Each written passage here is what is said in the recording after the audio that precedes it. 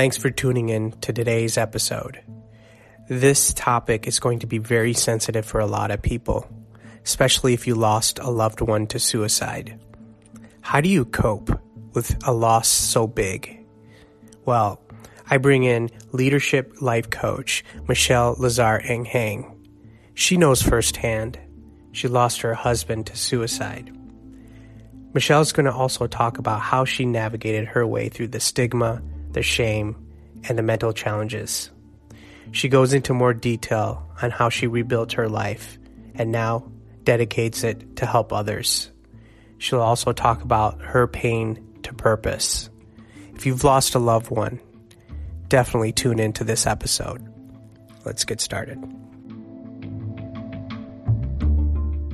It's one small step for man, one giant leap for mankind.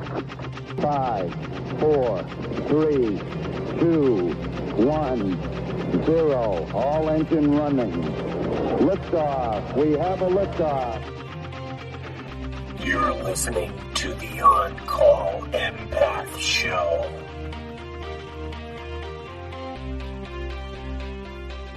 Tranquility Base here. The Eagle has landed. Welcome to another edition of the On-Call Empath. I'm your host, Raj Montage. I'm very excited today. I have a very special guest that I've been trying to get on my show, Michelle Anhang. Well, thanks for joining me today. Michelle's a certified leadership life coach, and she specializes in supporting individual families with mental health challenges and moving on after a loss. She's also a motivational speaker. She's going to share her story today, and I'm going to let her explain it. So, Michelle, thanks for being here. How are you doing today? I'm great. Thank you so much for having me. I'm glad to be here. Excellent. So I'll just start by asking you, just if you can share your story with us, that'd be great. Sure. So my story, my big story that got me to where I am today. Your big story. Yeah. So 14 years ago, I lost my husband. He died by suicide after suffering from mental illness. He had bipolar disorder and a form of schizophrenia. He had just turned 35. I was 34. We had our boys at the time were 7 and 4 when he passed away, and as if that wasn't hard enough, the family, coming from a place where mental illness and suicide were not discussed, decided that we were going to tell everybody that my husband died in an accident. And so I kept that secret of the suicide for over 10 years. And as everybody can probably imagine, it had a huge impact on my life, keeping that secret.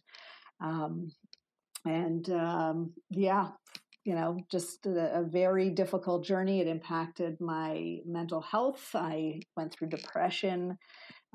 Because, not being able to grieve the way that I needed to. And grieving a suicide and grieving an accident are very different. And I had anxiety because I spent all those years worrying, what if somebody finds out? What if we're called out on it? What if somebody tells my kids? Because my kids didn't know the truth either.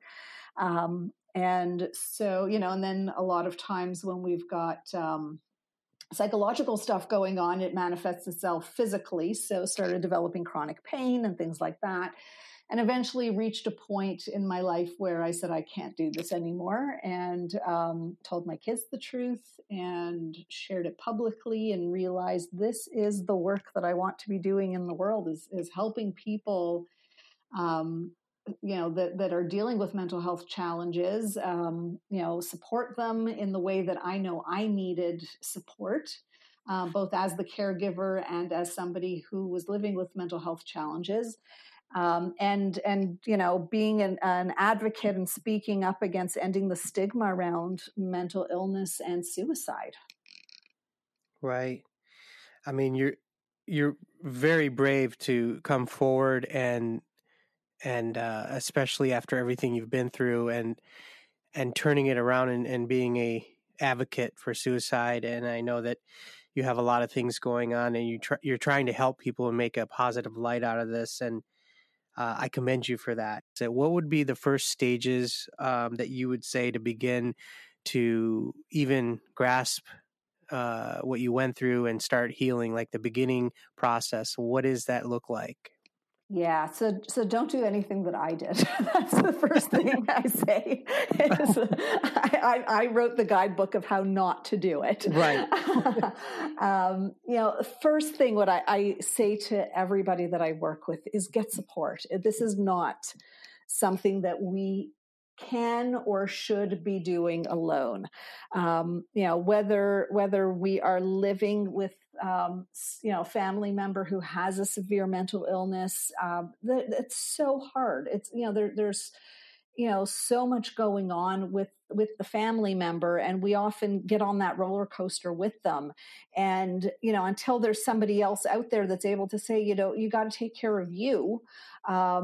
We don't realize it. Like we, just kind of get drawn in, and this is just how life looks. So, get support, whether it is talking to a trusted friend about what you're going through, or getting professional support. Whatever that looks like, don't keep that inside. And that was something that, we didn't do when my husband was alive. He felt a lot of shame around his mental illness. He, had a lot of, he was a very humble man, but he had pride in, being the man of the house and the provider for the family.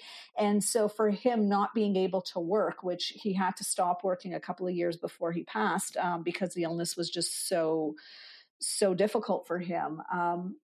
He felt shame that like he couldn't take care of the family. And I ended up having to work 2 jobs and take care of our kids who were really very little when the illness took hold.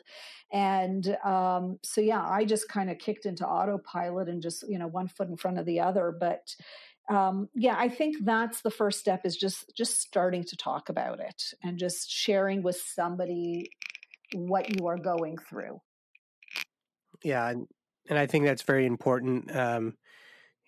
We do need support. I mean, a lot of people cannot do this on their own, and it gets to a point where it gets overwhelming. And I know there's a lot of listeners out there that have probably gone through something similar.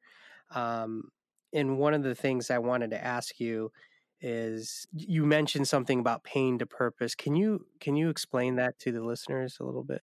Sure. So turning my pain into purpose meant finding meaning in everything that happened. I think as humans, we're always searching for meaning. Like, what did this mean? What did that mean? And, it took me a long time to get to that place too of, because I took a lot of it on myself, and I was blaming myself as well, and just like, and blaming God, and blaming, just the system and all of that, of just like, why did this happen to me? Why did this happen to my kids? And obviously that doesn't take us into a good place. And really what I needed to do was, there was a lot of healing and a lot of work that went into me shifting out of the space that I was in, of keeping the secret and all of that. But realizing that, that there's something that I learned, a phrase, it's just a phrase of, things don't happen to us, they happen for us. And I know that belief can challenge a lot of people, because they're like, well, I didn't ask for this, and how is this helping me? But I found for myself that when I can turn it into something that, yes, this happened to me, and don't get me wrong, it sucked big time. And at the same time, this happened to me, and I have inside knowledge of what this is like. And so I can help people who are going through it, because I understand what it's like. Like, I've healed, I've done my work. And, people that come to me to be coached know that I get it from a personal and they'll say things like, whatever their feelings are, because often with when we have somebody in our life with a real mental health challenge, there's sometimes frustration or anger or grief, and we can't talk to the family member about it because we don't want to make them feel worse. So they come to me and they're like, you get that? And I'm like, oh, I do. Been there, done that, felt all the very unpleasant emotions that went with it. Yeah. And I can relate to that. And that's one thing I want to point out, what you just said to my listeners. I know that a lot of people, we find trust in family, friends, but I mean, in my situation, like, I have to go to somebody that's been through the hell that I've been through. And you being a life coach and going through what you've been through, I think there's something to be said about that. And, the way that you connect with your clients, or the way you talk to people, you're basically doing it from a place where you've been there, you've done that. So that's one of the things that I've noticed, reading your story. Now, just kind of talking, switching gears, you'd had mentioned you had a narcissist mother, and you have some experience with narcissism, gaslighting, manipulation. What can you kind of give us some information more about that? Yeah. So yeah, I mean, I already I had grown up in a very shame-driven home. I mean, anybody with experience with a narcissist knows what that's like. And when it's a parent, our whole identity is created around them, and our whole reflection of ourselves is how it impacts our family. So I already felt a lot of shame. I had I experienced a lot of emotional abuse and, putting me down. And so I already had a very little, if any, self-worth at the time. So for me, dealing with the suicide and the shame around the mental illness and the suicide just seemed like, okay, well, it's one more thing that, to feel shame around. And it's one more thing that maybe somehow was my fault, because it seemed, I grew up always with, everything was my fault. My mother's, what I heard so many times over was, I wanted to go to law school, but I had you. It's like, hey, I didn't ask to be born, because she had me at 21, and it was like, thanks. And so that played a huge part in it, because I just assumed somehow maybe, I hadn't figured out how this somehow might be my fault, but I was convinced that if I just waited long enough and explored long enough, I could figure that out, because that was kind of how my life was. And I didn't have my family's support through any of this either. So that, that was really impacting me. I mean, I've been estranged from my family for, I'd say probably about 25 years now. And that was really a matter of survival for me. So, going through this experience and not having my immediate family, definitely compounded what I was going through. I mean, I remember one of the days, like in the first few days after he passed away, and like sitting on the stairs in my house next to a friend of mine, and I just had my head in her lap and I'm sobbing, and I looked at her, I'm like, this is supposed to be what I'm doing with my mom, and I wasn't. And it was just like, grieving that at the same time as grieving the loss of my husband, of just recognizing what I don't have. Not that my mother ever could have given that to me. Like she sent like a fruit basket to the house and was like, yeah, thanks. That's what I need. So yeah, but yeah, growing up in that home was really challenging. Like it just, I learned to hide. That was the safest way for me to exist and stay out of trouble, because it just seemed like, there were times where it's just, my breathing would bother her. Like literally, she'd just be like, do you have to breathe that loudly? It's like, wow, I can just stop. Like, wow. yeah. Oh yeah.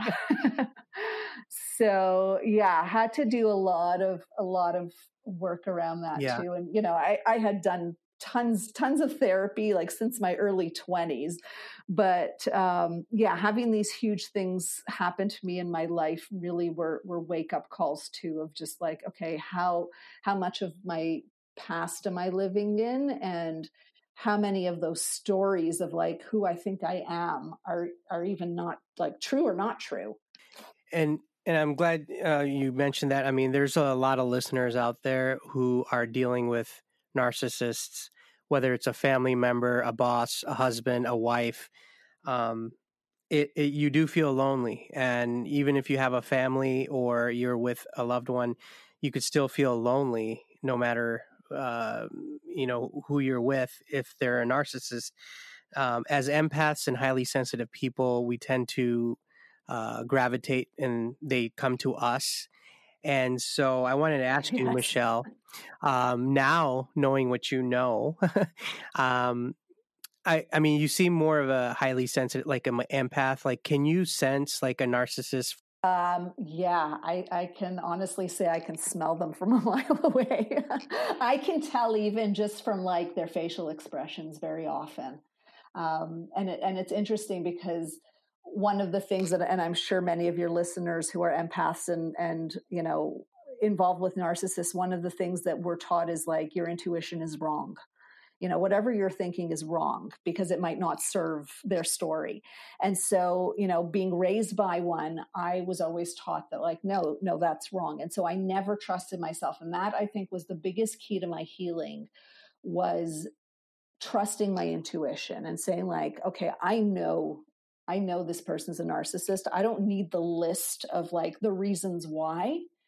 I just know. And then, of course, eventually, because they can't, keep it to themselves for long, it usually reveals itself. But that was the thing, that the more I proved it to myself, it was like, oh, your intuition is actually better than most people's. Because also don't forget, like for, those of us who are raised by narcissists or grew up in homes with narcissists, like we were walking on eggshells. Like we had to have this heightened sense of awareness of like what we're walking into every time you walk in the house. Like what kind of mood are they in? Like we have such a fine-tuned sense of that, and yet we are told by them to ignore it.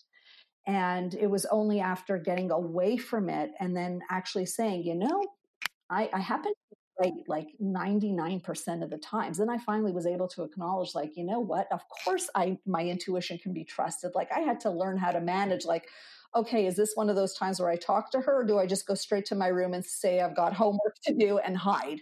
And that was really it. I know I've heard you say rules of engagement and kind of protecting yourself. Can you explain to the listeners what that stands for and what it means to you? Yeah. So, I mean, I find like protecting myself from that. So, I mean, I'm going to be totally transparent too. Like once I disconnected from my mother, that was not the end of the narcissist for me. Like that's, when all you know is narcissistic love, that's what you're attracted to. And so it took me a couple of relationships with other narcissists to finally reach the point where it was just like, I'm done with this. Like I can't take any more pain. So really for me, it's about, setting those boundaries, recognizing, we have this need to be loved. And like, I know I can tell you, like with the first narcissist I was involved with, my husband was not a narcissist. He was a beautiful, loving human being. And at the same time, I recognize now that his mental illness prevented me from getting from real intimacy, because he could only get so close because he was dealing with his own stuff. So in a different way, I mean, we create these patterns of codependency. And so I could see how I was attracted to him. But after he passed and I started dating again, I got involved with a narcissist, and I wanted to be loved. And even though I knew he was a narcissist, my desire to be loved was so much greater than the desire to get out of it. And I found that was a theme for me. And so really, I think what I know now is when I recognize it, don't get close. Don't give them a chance. And what you were saying about the boundaries, like I know for me, it was so hard. Like I didn't feel like I was entitled to say no. That was one thing. And I had been told for many years I wasn't entitled to say no. And then I would give excuses and reasons why I said no. And I would, almost like I needed to convince people. And then I heard somebody saying what boundaries are. And it's like, yes, I can do this, or no, I can't, period. You don't owe anybody an excuse. And it was like, oh, I don't need to give the list of like, because I'm doing this and I'm doing this and I'm tired and I'm this, and because I would have my running tally of all the reasons. And it was just like, you know what, end of sentence. And I tested it out and it started working. And, with people who are not narcissists, they can accept that. And it's really the people that have trouble accepting your boundaries that really need the boundaries the most.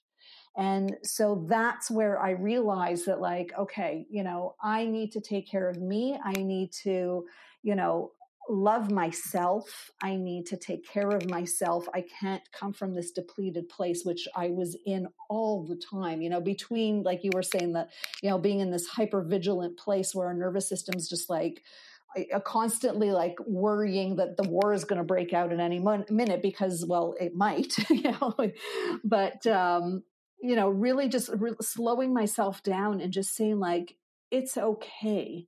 I will be fine. And the truth too, about those of us who are with narcissists, like we don't give ourselves even a third of the credit that we deserve for our survival skills. Like we've got a really high threshold for pain and we are pretty resilient. We just often don't know it yet. Right.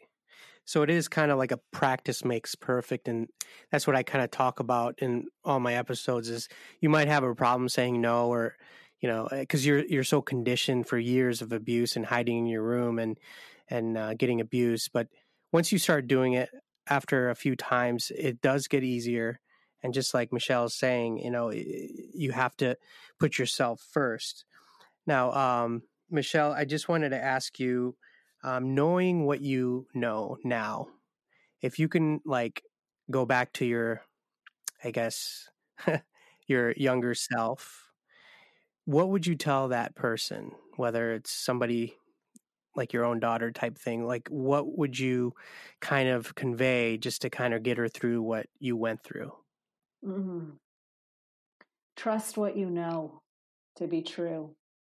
That's, I think, the number one thing, because I know with my mother and I know with the other narcissists I was involved with, they would challenge my truth and then it would confuse me. I mean, the gaslighting and all of that. And it would mess me up because I would believe them over what I knew to be true. And that's where I would, start misstepping, because then I'd start trying to formulate the story that worked around what they said. And the reality is, like, my truth is my truth, period. And that's a non-negotiable. And so I think that's, and it's easy to say now, like, oh yeah, trust your truth. But, when somebody is messing with your mind that much, it is hard, but just keep coming back to what you know. I know for me, a huge part of my healing was journaling. I would write out, like, even though in, those relationships, they would challenge my truth, I would still write it out. I know this is true. And I would look back on it and remind myself. And it was, it does get easier over time. Like it's not an overnight thing, as I'm sure everybody knows. These are one of, the hardest types of relationships to get away from. That is amazing. Anyone that's listening out there, journaling saved my life. I know that I started journaling after I think I read a book by Nicole Sachs called The Truth. She's called something called Journal Speak. I would actually write in there as I was like kind of helping myself, and then I would go back and I would reread it and then try to analyze it. And that, I would say, helped me a lot. For many people, it could be different. I mean, you might need to ground, breathing, going to a life coach. But for me, it was journaling 100%. So I definitely can agree with you on that. Mm. And I did many different types of therapy as well. Like, it wasn't just like the journaling came along with all the other work that I did. I mean, I did different forms of therapy. I did trauma work. So there's EMDR, which is amazing for trauma. I did something called Rolfing, which is somatic healing for trauma, where they stretch out your fascia because that's where trauma is stored. So it was a lot of different things. And I also did mindfulness and meditation training. And that, I think, like, you spoke to that just now. I find that piece too helped me so much from getting out of that hypervigilant state. And, and it's funny because I didn't even realize I was in it until just even a few years ago. One of my kids said to me, like, she was like, it's really weird, Mom, but every once in a while you just kind of like freeze and start looking around as though like you just heard something, or like you're afraid somebody's going to attack. And I was like, I do that? And he was like, yeah. And I was like, oh my God, I had no idea. But I said, that makes sense, because that's the hypervigilant me. I must have sensed something. And, I don't know, he hasn't told me that in a long time that I've done it, but I know that for me, the grounding and the centering and all the mindfulness of just slowing my nervous system down. You're very fascinating. I really enjoyed speaking to you. If you can just give us a little bit where we can find you and the mindset work that you do, if you can let us know, and my listeners, I'd appreciate that. Yeah, sure. So you can find me through my website, which is michelleanhangcoaching.com. I'm also on Facebook and Instagram as Michelle Anhang Coaching. I'm on LinkedIn. Where else am I? I think that's enough places. I'm all over the place. If you search me up, you can find me. And the work that I'm doing with people is there's definitely the mindfulness component. There's the mindset, the self-love piece, which is so huge. And it's can be it depends where people are at, but it's not an overnight change. Like, it's taken us however many years to develop these patterns. It does take time to heal from them.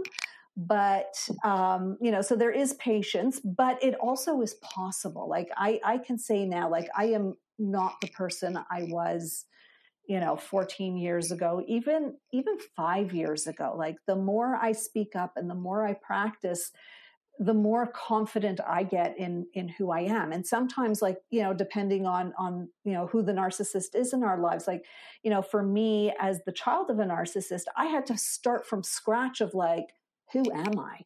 What do I like to do? Because I didn't know. Like, she was always telling me. Right. And so I didn't actually know what I liked. I truly commend you, especially for everything that you've been through, and now you're giving it back. That's to me, that's passion, and you definitely know what you're talking about. So thank you so much for taking the time to be on this podcast. I definitely appreciate it. Hopefully we can have you back in the future and you can give us some more wisdom. Thank you. I'd love that. Excellent. All right. So that does it for this episode of the On Call Empath. If you can, please review us on iTunes. That helps me out a lot. And stay tuned for the next episode. And we are out. You're listening to the On Call Empath.